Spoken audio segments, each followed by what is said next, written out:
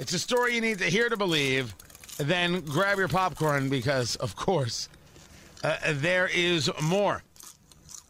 Barack Obama is having a birthday party. I, oddly enough, was not invited, yet Matt Bear was. He's having hundreds of people show up at the birthday party there at Martha's Vineyard. Hundreds of people showing up. That's a pretty large gathering in a world of rising cases of COVID.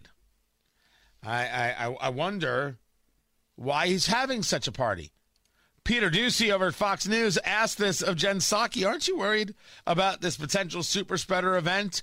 And Jen Psaki, the White House press secretary, made sure to defend when, Democrats do it. And then just about COVID safety, is President Obama setting the wrong example about how serious COVID-19 is by hosting a big birthday party with hundreds of people this week?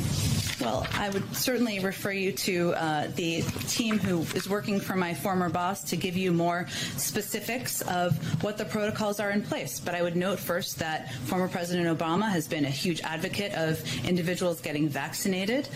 When CDC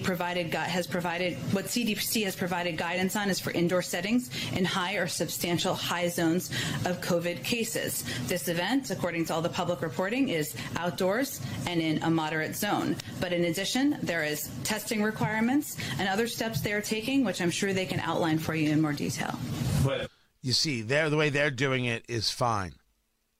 The way Lollapalooza does it, the way the citizens of Tampa Bay did it for the Super Bowl, the way you Republicans do it, evil, getting everybody killed. But Barack Obama, as a matter of fact, not only is nobody going to get COVID, but 4 people are going to be cured from cancer. There you go. That's what Barack Obama can do, and all praise his name.